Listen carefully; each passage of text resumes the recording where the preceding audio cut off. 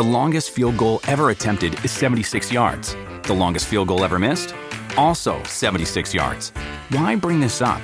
Because knowing your limits matters, both when you're kicking a field goal and when you gamble. Betting more than you're comfortable with is like trying a 70-yard field goal. It probably won't go well. So set a limit when you gamble and stick to it. Want more helpful tips like this? Go to keepitfunohio.com for games, quizzes, and lots of ways to keep your gambling from getting out of hand. Welcome back to Wellness Inc. I'm Dr. Mike Moreno, taking a deep dive into all things wellness after over 25 years of practicing medicine. I'm fascinated with anything and everything that can help you feel better, live healthier, and become the best you possible. I'll be interviewing the most cutting-edge experts in the field of wellness and exploring new innovative technologies to help you live your best life. At the end of each episode, I'll give you my weekly RX, my top tips for you to use right away. Remember to subscribe for free, rate and review my podcast on Apple Podcasts or wherever you listen. I'm really excited about what we're going to talk about today. Now, you may or may not be familiar with the term biohacking, but we're going to talk about that. And let me tell you, it is a really hot topic right now in the health and wellness community. There are a lot of ways to define it because it's a really broadly used term, but to make it simple, we always like to make things simple. Biohacking is basically the practice of changing our chemistry or physiology through science and self-experimentation to energize and enhance the body, right? That sounds good. There's all kinds of things from diet changes, cryotherapy, red light therapy, countless other things. The thing with biohacking is that a lot of these methods, a lot of these things are super expensive and they're hard to do, right? Like hard to implement. So that's why we wanted to do this series. And I want to talk to all kinds of experts in the fields and see what creative ideas and discoveries that they have up their sleeves that are budget friendly and doable. I love the word doable for all of us. In this series, we'll be talking about diet, sleep, energy healing, so much stuff around this topic of biohacking. And what I want for you to take away are some simple things that you can do to maximize your health and wellness in ways that you may have never imagined. I mean, you're going to love this stuff. All right. So with that being said, she is a renowned celebrity nutritionist. I have a difficult time with that word. Healthy cooking expert and wellness thought leader. She's the founder and CEO of Nutritious Life, a lifestyle and media company devoted to helping individuals discover and live their most nutritious and happiest lives. She's also the founder and lead instructor of the Nutritious Life Studio, her online nutrition coaching and business program that provides unparalleled forward-thinking education to passionate health and wellness students around the globe. She's also the author of 4 best-selling books, including The O2 Diet and Slim, Calm, Sexy Diet. Well, I think we all know that one. I certainly do. She is a prolific contributor and commentator for countless media outlets. And guess what? She's here today to share her expertise. Please welcome, and I'm just going to say welcome, Carrie Glassman. Honor. Hi. I'm so happy to be here chatting with you today. This is awesome because I'm so jealous of your knowledge base and all of the things we're going to talk about. We're going to talk about the whole idea of food and dietitian and biohacking and all of this stuff. So this is great stuff. I mean, you know, we always talk about this a lot in medicine. When I was in med school ages ago, 25 years ago, we didn't even talk about nutrition. It was such a kind of like, you know, fly by night topic, right? So it's great that you're into this. And obviously, we're going to learn a lot today.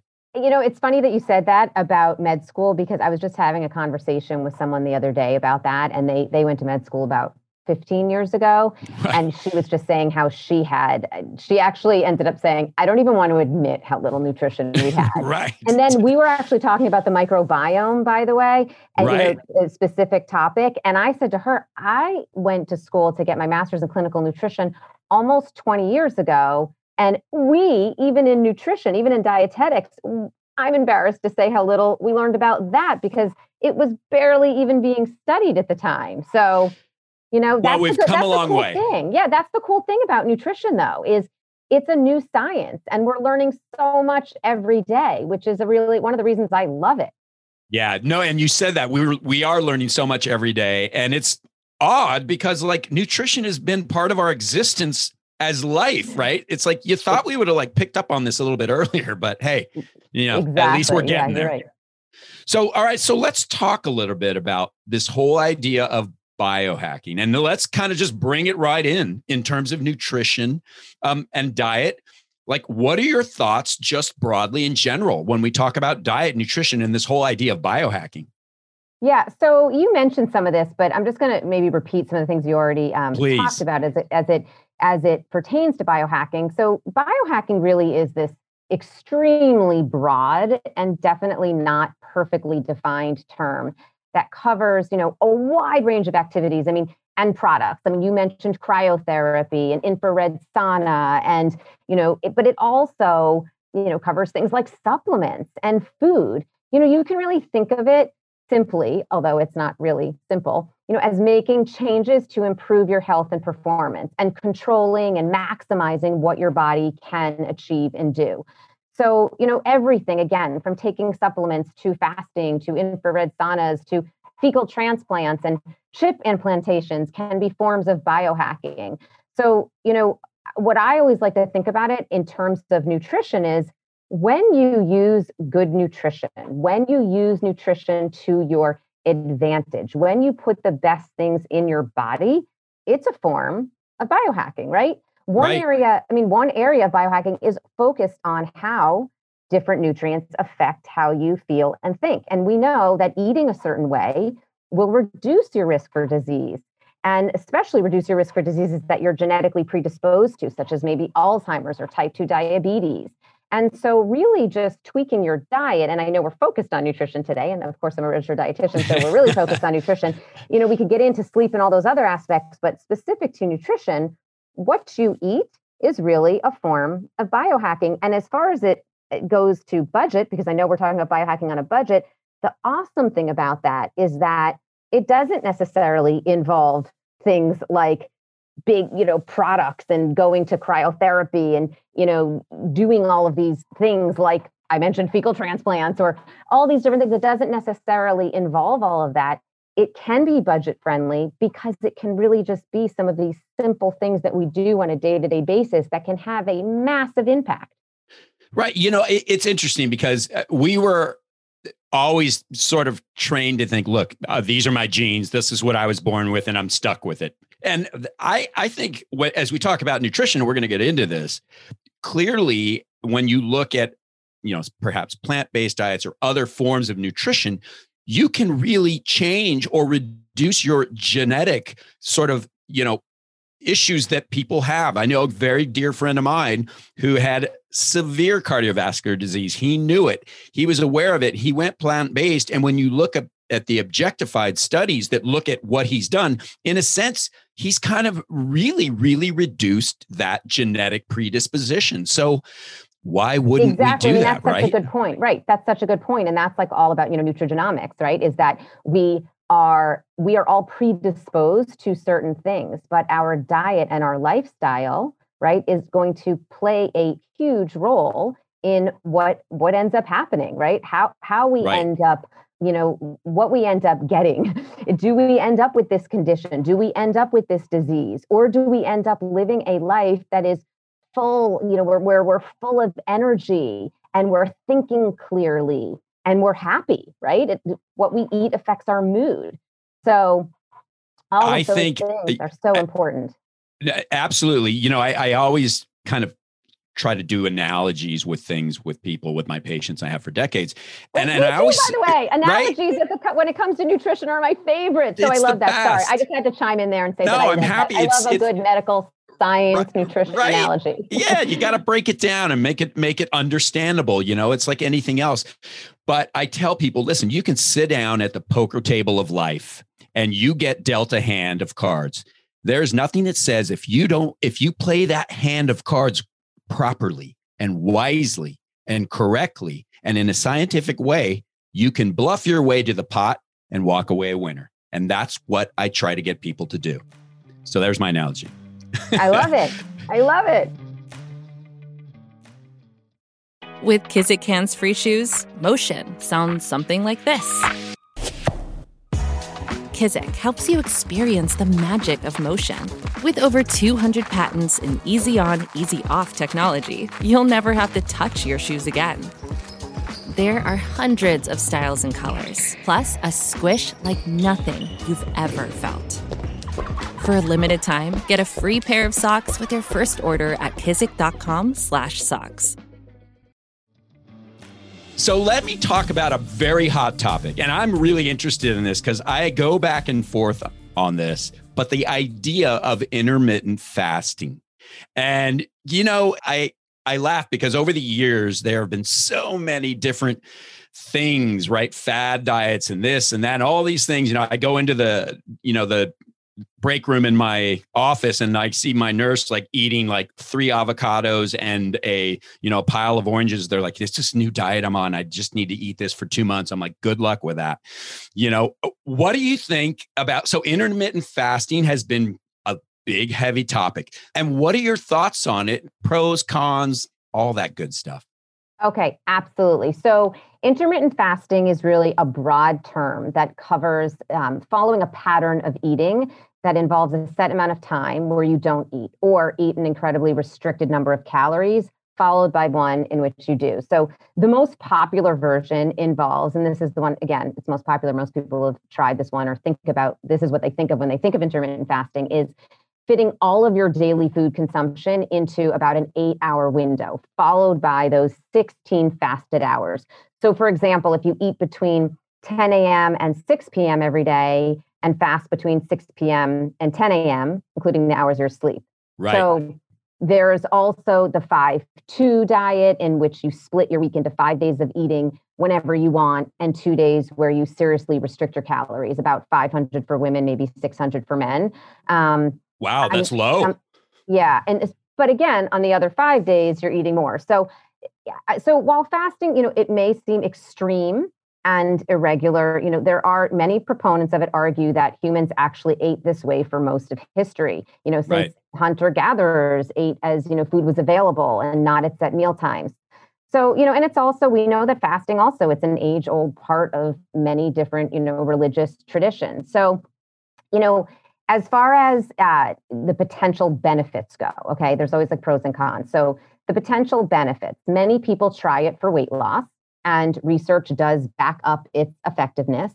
The most basic reason, though, it can work is because generally you're going to just end up eating less calories, right? You're eating less calories when you're restricting the time that you can eat. So that's one of the reasons that it does work.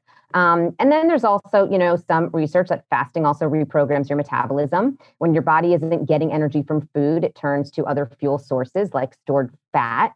And by breaking down more fat and shrinking the size of fat cells, you end up with fat loss and as a result, weight loss. So yes, it can work. So one thing I will say though, as far as that goes like those 8 hours of eating and then the 16-hour fast, what I generally say is if you want to try it, and I'll tell you why, the people though that I don't think it's good for, and I'm generally not an advocate of it for most people, but that doesn't mean I'm not an advocate of it for everyone. For some people, in some cases, I think it can be good. But for many people, I do think that the 12-hour fast is a really good thing. So, okay. So 6 to 6, for example. Exactly. If you don't want to be extreme and do those 16 hours, a 12-hour fast can be something that's really manageable for people. And you can actually reap many of the benefits, even just the benefit of reducing the amount of calories you're consuming. But one of the other sides of it is, in terms of the bigger health picture and not just the weight loss and reducing calories, studies have linked intermittent fasting to reducing markers of inflammation. And that's definitely something we're going to get to on more of these huge thing. Of these topics when it comes to biohacking. But they also show that fasting can affect hormones and increase production of beneficial ones like HGH, human growth hormone, for muscle gain and fat loss, and BDNF for cognition and decreasing insulin levels. So there are some hormonal benefits. Research also even suggests intermittent fasting's cardiovascular and brain health benefits and may possibly also extend lifespan. So definite benefits there, right? Huge benefits. And it's funny because I used to without knowing, I have been intermittent fasting for much of my life because I'm not a breakfast guy. There's just people that as soon as they open their eyes in the morning, they're like, I'm starving. Like, that's totally not me. And so I, by nature and by my body, and you made this point, and it's very valid, we're all different. We all respond differently. We all have our own little sort of body and our metabolism and all of our world and, all this stuff. But when I wake up, I'm not hungry, and I'm not hungry for several hours. So I kind of do this because my first meal is maybe not until noon. And then my last is around 8. So I kind of do that. 12 to 8 is when I eat, and I don't go crazy and eat everything in sight. I eat like normal. But then from 8 p.m. until the next day at noon, I just, water and maybe a cup of coffee, but that's it. Yeah. So, but you're bringing up a really good point. For you, you're someone, again, that this could really be a great lifestyle for you because it goes along with how you sort of are naturally programmed, right? Exactly. Right. I don't feel like it's an effort. I'm like, this is just what I do. Exactly. And then, but there is a flip side to that. And there are many people that I don't recommend it for. So, for many people, it can set them up for yo-yo dieting. For many people, it can actually just increase unhealthy foods that they're eating. So I'll give you an example. Let's say you have someone that is getting up in the morning and maybe eats oatmeal and then has lunch of, let's say, a salad with grilled salmon, and then maybe snacks a little too much in the afternoon and has an okay-ish dinner. And that person wants to lose 5-10 pounds. And then they go to going to intermittent fasting, and all of a sudden they skip breakfast and they get to lunch and they're starving. Right, and so they go nuts. Instead of having that salad and salmon, they're having like that leftover pizza, or right. they're quickly, they're going to drive through. And that does happen. So for many people, if like you really are that breakfast person, this could really set you up to actually really make your habits a lot worse. And totally get it. I can totally go the opposite direction. Many people that have a history of eating disorders or just disordered eating. Again, I think I mentioned like yo-yo dieters, and then also people that are pregnant or wanting to get pregnant, and also people that are diabetic or pre-diabetic or have any kind of blood sugar issues. Absolutely, I do not think should do this. So again, it really, and also you have to look at someone's lifestyle. You want them to do something that they can do for the long haul. And if this really then puts you in a position where you're never going out to dinner, well, then you're not going to stick with that. So it's really like, again, figuring out your lifestyle. But that's why I think the 12-hour type of a fast allows you to reap some of these benefits, but it not be so extreme. So this is going to be my favorite question to ask, because this is what I tell my patients about the ideal diet. And I'm thinking about this because you just brought this up in what you said. And I call it the LADS diet, LADS. And it stands for likable. You got to like what you're eating. It's got to be affordable. Absolutely. Is the A. It's got to be doable, meaning it's something that fits into your daily activity or how your body is set up. And the S is got to be sustainable. And I think those 4 components is what you can do for a lifetime of healthy and joy. I mean, listen, food, when you look at culture and fun and the whole atmosphere and family and socialization, food is a very common thing, but there's nothing that says that you have to do it in an unhealthy way. So now you talked about something. I want to go back to this because you skipped through it and I was like, which is the idea of sugar. The word sugar and I almost want to say the drug sugar, because it can be looked at as a drug. So, inflammation, we're always battling inflammation, right? Our joints, our brain, our heart, our lungs, everything we do is a fight against inflammation. So let's talk a little bit about sugar and what are some few pearls that we can share with the listeners about sugar and inflammation and how it works in our body. Yeah. And I also want to pull it back to just also the budget part of all of this. So just going back to intermittent fasting for 1 second, I just want to also mention, think about also if you tweak your diet like that, you're not spending any money there. You're not going and buying a product. You're not going and, having to make an appointment for something. You're just tweaking the hours you eat. So for some people, again, if you're the right person, it can be a good way to do something in your diet that can have benefits that, again, doesn't cost anything. And the reason I just thought of that as you're asking me about sugar is because now when you're asking about sugar, I'm thinking the best part about sugar when it comes to biohacking on a budget is that we want to take it out. So we want to spend less money on it. Exactly. So you are automatically reducing, your grocery bill every month, right? Because you're it's a huge thing. Taking it out. We spend way too much money on sugar. So anyway, this one's definitely going to save you money. No more candy by the pound or bags of Swedish fish when you check out at your pharmacy. So going back to the inflammation though, getting to the inflammation, I should say, when it comes to sugar. So sugar is a leading cause of inflammation. And I know you know, and many people out there know that inflammation is the root cause of almost every condition and disease. Human studies, we know, confirm the link between added sugar and higher inflammatory markers. And the typical American adult consumes about 60 pounds of added sugar each year.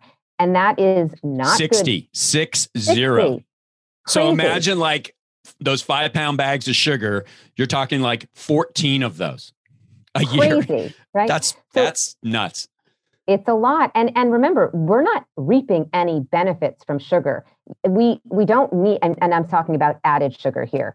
Of course, sugar in fruit is different because we are getting some benefits. Right. We are getting antioxidants and phytochemicals and fiber and even water in fruit. But when I'm talking about added sugar, it's all empty calories. So it's doing damage for us and it's doing no good for us. There's nothing nutrient dense about it, not one thing. So it's not doing anything good for our hearts. It's not doing anything good for our waistlines. It's not doing anything good for our brain health. So excess sugar consumption, as I mentioned, associated heart disease, obesity, dementia, many more, conditions and diseases. And you mentioned, also that, about it being addictive, right? Right. It's like a drug. I mean, it really is. And there's been, a lot of buzz about that too lately, about it being toxic. And, although there's no definitive evidence that, that we can say that it is for sure addictive, researchers do agree that high sugar foods stimulates the brain in the same way that drugs do, inducing behaviors that resemble addiction. And those sugar highs and lows you experience, are likely a result of that sugar dependency. So not only is sugar causing inflammation, is that inflammation causing all of these different diseases and conditions, but also we then want more of it when we have it. And so it really is, it's disruptive. And, you've talked about sleep a little bit already. It's disruptive even to our sleep, which then we know can affect our mood the next day and can affect our hunger hormones the next day. So, listen, I always like to say that I don't have a sweet tooth. I have a whole mouth of sweet teeth. I'm a dietitian, like that. But I was born a sweet tooth junkie. I love my sweets, right? I really do. I'm with you. So what I really teach people when I educate people to learn to have conscious indulgences. So there isn't that, deprivation, then overindulging. Now, but for the most part, I like to remind people that conscious indulgences are just that. They're indulgences at set times that you're just being more conscious about versus mindlessly, going through a sleeve of cookies, right? You're making a conscious decision to have a set amount. So you're eating from a more empowered place. But that doesn't mean, the World Health Organization, like the recommendation for the amount of teaspoons of added sugar we can have a day. I always say it's not a recommendation. We don't need any of it. It's right. Really I was going to say, they're like, but you don't need any, but if you're going to, here's what I always thought that was funny. People can understand that. Yeah. People can really misunderstand that and think, I can have, up to 6 teaspoons of sugar a day. Well, exactly. You don't need any added sugar. And that's not even being on a quote diet. No one needs any added sugar on a super normal, healthy, great, fulfilling, delicious diet. You can still have no added sugar because we get so much added sugar in places we just don't need it at all. Exactly. Condiments, even savory items. You could look at a box of crackers. There's often sugar in the ingredients list. So taking out all of those packaged processed foods that have added sugar that we really don't need is a huge way that you can really biohack your health and, save money. Yeah. You mentioned this and it's, I say the 2 words of the decade are mindfulness and vigilance, right? I mean, Right. yeah, I mean, we need to be mindful of what we do. It's one of the things, and this goes back into the first book I wrote 11 years ago. One of the things I talked about was not to watch television when you eat. Yeah, because absolutely. you and my mother was just a big, she used to torture me because I always wanted to be, I'm a sports guy, even when I was a little kid. And she'd be like, no, it's time for dinner or it's time for whatever. But it's true, as I've got, back then I was just like, my mom's like super strict, but now I get it. If you're not paying attention and you're not being mindful of what you're doing, you could go through, as you said, like a sleeve of cookies and not even have enjoyed the taste of one single cookie and haven't eaten the whole sleeve, because you need to be present. You need to be in the moment and enjoy what you're doing. And I think we do too much. We're multitasking and we're like doing all this stuff and reaching for this and reaching for that. And we're texting and on the phone. And before you know it, you're like, oh my God, I just consumed like 2,500 calories in like 20 minutes. And I don't even know what I ate or if I enjoyed it. And the other thing that happens when you do that, and you are just sort of, again, eating in front of the TV or whatever on your phone, doing whatever, you're not focusing on chewing your food either. Right. It's so important for digestion, which then is, important for our gut health and our absorption of our nutrients. And I'm thinking of that too, because we know that too much sugar also increases gut permeability, meaning like bacteria and toxins and undigested food particles that can move, easily in and out and into the bloodstream. And that can lead to inflammation. So even things like that, as you're talking about eating mindlessly, like we have to think about it even in terms of chewing our food and giving our bodies time to feel full and satisfied. We know that takes about that 20 minutes. So eating slowly, being mindful as you're eating, chewing your food can have all kinds of benefits on your gut health, right, on your satiety, on the inflammation even, right? Well, speaking of satiety, let's switch to something that we could talk about for days, which is the idea of vegetables. Now, there's a lot of discussion, a lot of talk now about plant-based. I get it.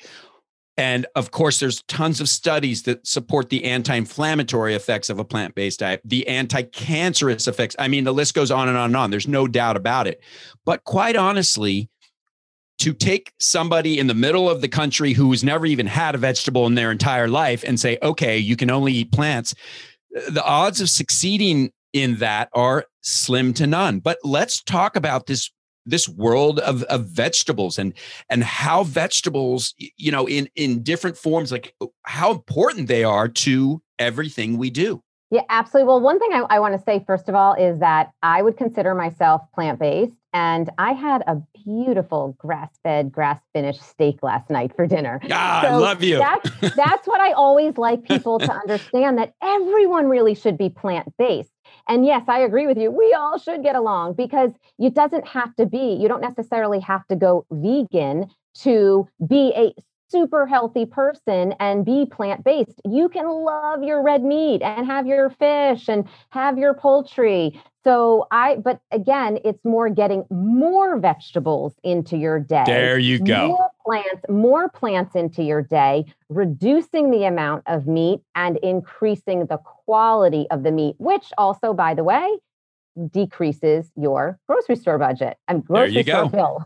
So anyway, in terms of veggies, though, and getting people to eat them. So I really do like people to get greens at least twice a day. I like people to have vegetables at every meal if possible. Now, I know you're going to say that's very difficult, though, for many people that aren't eating any.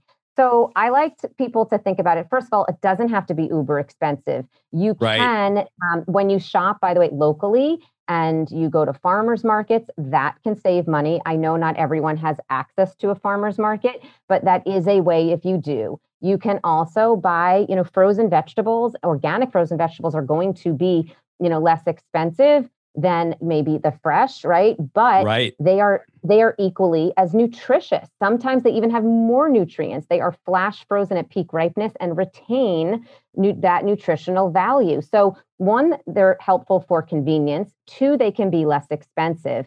And 3, there are so many ways that you can they're versatile. Throw some frozen broccoli or frozen spinach into a smoothie.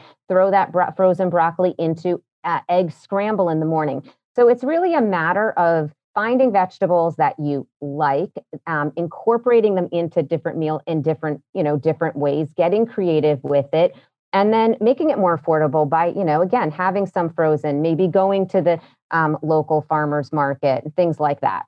Yeah. Listen, truth be told, I love those frozen vegetables. And you commented on this is really important because when they flash freeze them, it's at an ideal point that you're supposed to. And I think, you hear a lot of this overcooking vegetables and how it can kind of, affect the nutrients and the composition, your ability to absorb. So I think it's really, really important. And the other thing I tell people is,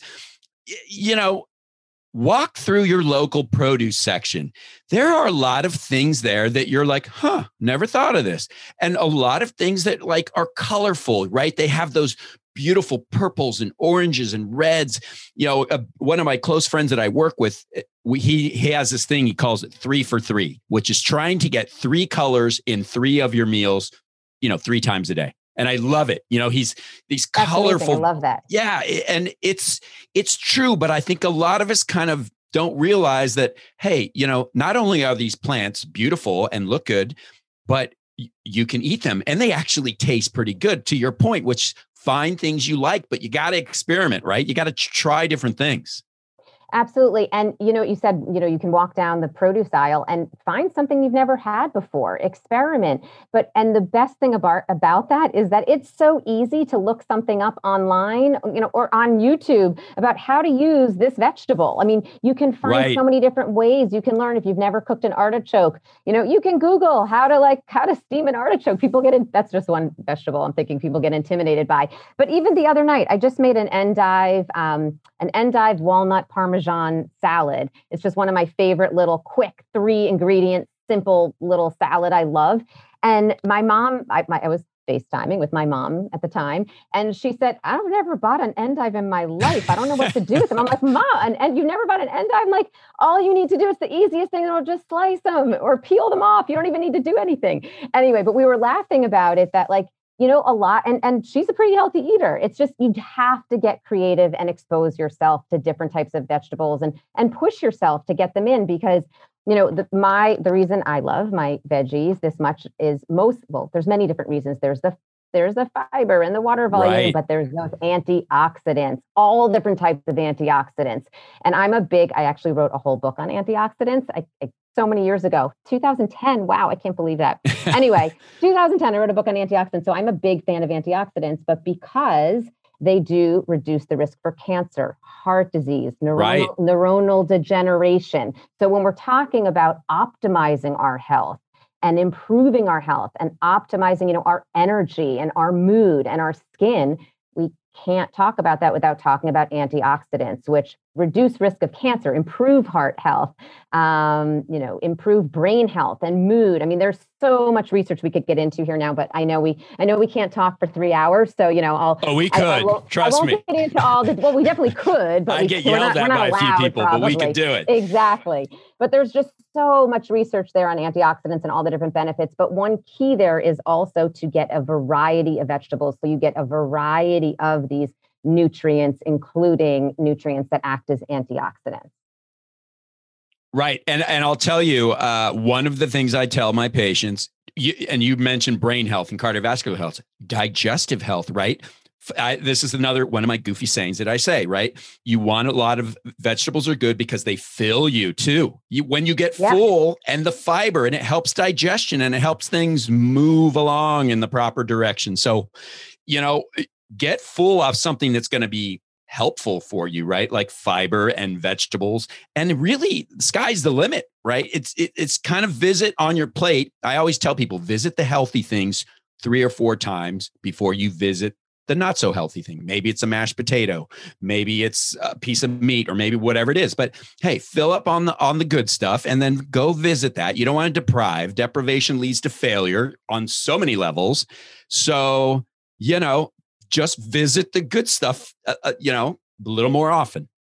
That's something very similar that I tell people to do too. It's like when you are having, let's say, a plate of steak, and hopefully it's grass-fed steak, let's just go with that example, and maybe you have some roasted potatoes and then you have some veggies and maybe a side salad. I always say, not only make the vegetables the bigger portion of the plate, of course, we've all heard that a million times, but if you have food on the table and you're eating with your family, leave the meat and potatoes in the kitchen and just bring the extra veggies and the extra salad, and maybe you've got raw veggies cut up too to the table. So you naturally fill up more on that. Because if you're a little bit hungry at the end of that meal, if those potatoes are sitting right there, you might go for more potatoes, which, by the way, are vegetables too, and are good for you. I'm not anti-potatoes. I love potatoes.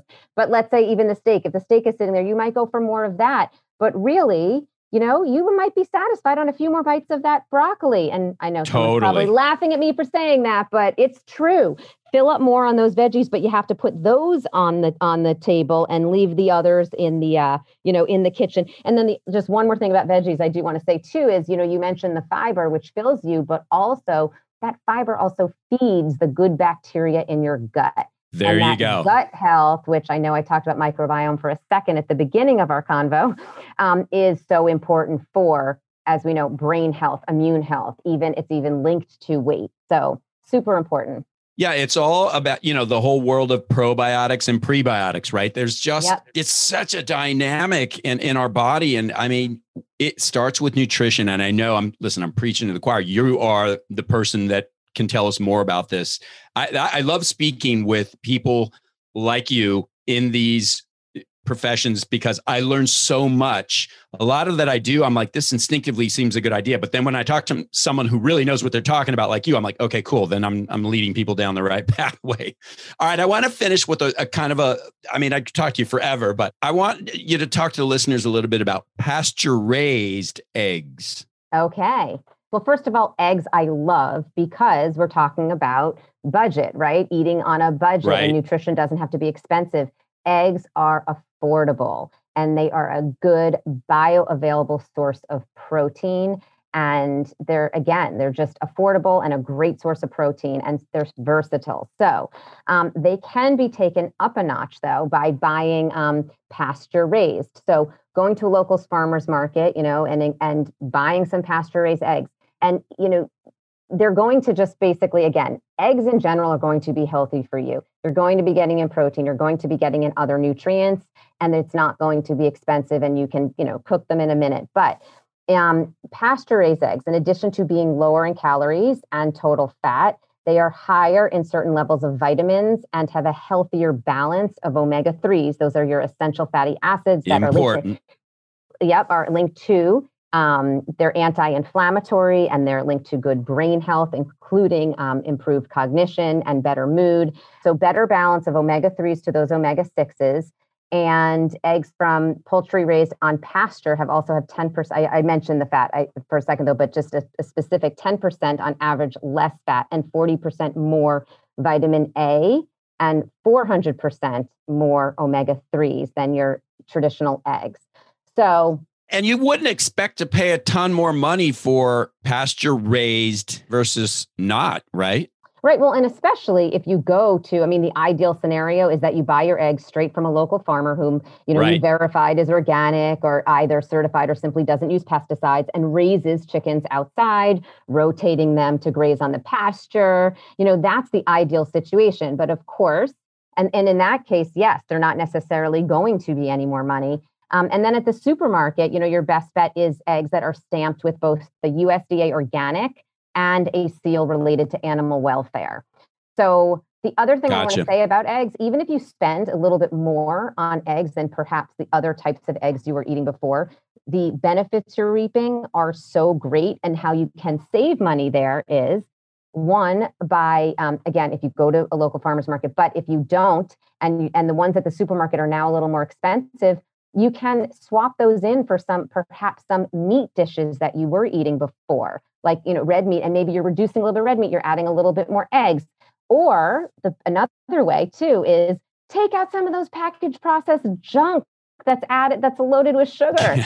If you take that off your grocery store bill, you won't be spending any more money. Right. Again, it's you got to think. I was saying to someone this morning, just recently, I said, when it comes to our health and nutrition, we have been given the key to the test, but we need to still choose the right answer. Someone gave us the answer. We all know what we are supposed to do and not supposed to do, right? But we, for whatever reason, don't choose the right answer. If you think about when you're in college, right, and you hit this final and then the professor gave you the key to the test, like people would think there was something wrong with you if you purposely chose the wrong answer and you have the key to the test. We all have the key. We all know the answers, but you have to choose the right answer. No one's going to choose that for you. But listen, they're all right in front of us, and thankful for us. People like you exist who are passionate about educating, about getting the word out, and about continuing to support this entire sort of march towards just eating healthier and our nutrition. You're so welcome. This was so fun. I could talk to you for hours. So thanks for having me. Seriously, thank you so much. And we're going to have to drag you back because I still have a list of questions. But where do people find you? How can we get your name out? Not that it's not out there already with all your books and all this stuff, but where do we get people who want more information? Where can people find you? So you can go to nutritiouslife.com, and then you can find me on Instagram at nutritiousLifeOfficial. Beautiful. Carrie, thank you so much. I love these because I learn so much, and then I just kind of, pay it forward to my patients. So awesome. Thank you so much. Your patients are lucky. And yeah, thank you for having me.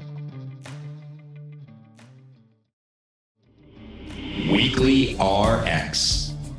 So great conversation. Always good stuff when we're talking about diet and nutrition. But a couple of things that I think are critical and things that you probably know. Sugar is not your friend. Sugar is an increasing cause of inflammation.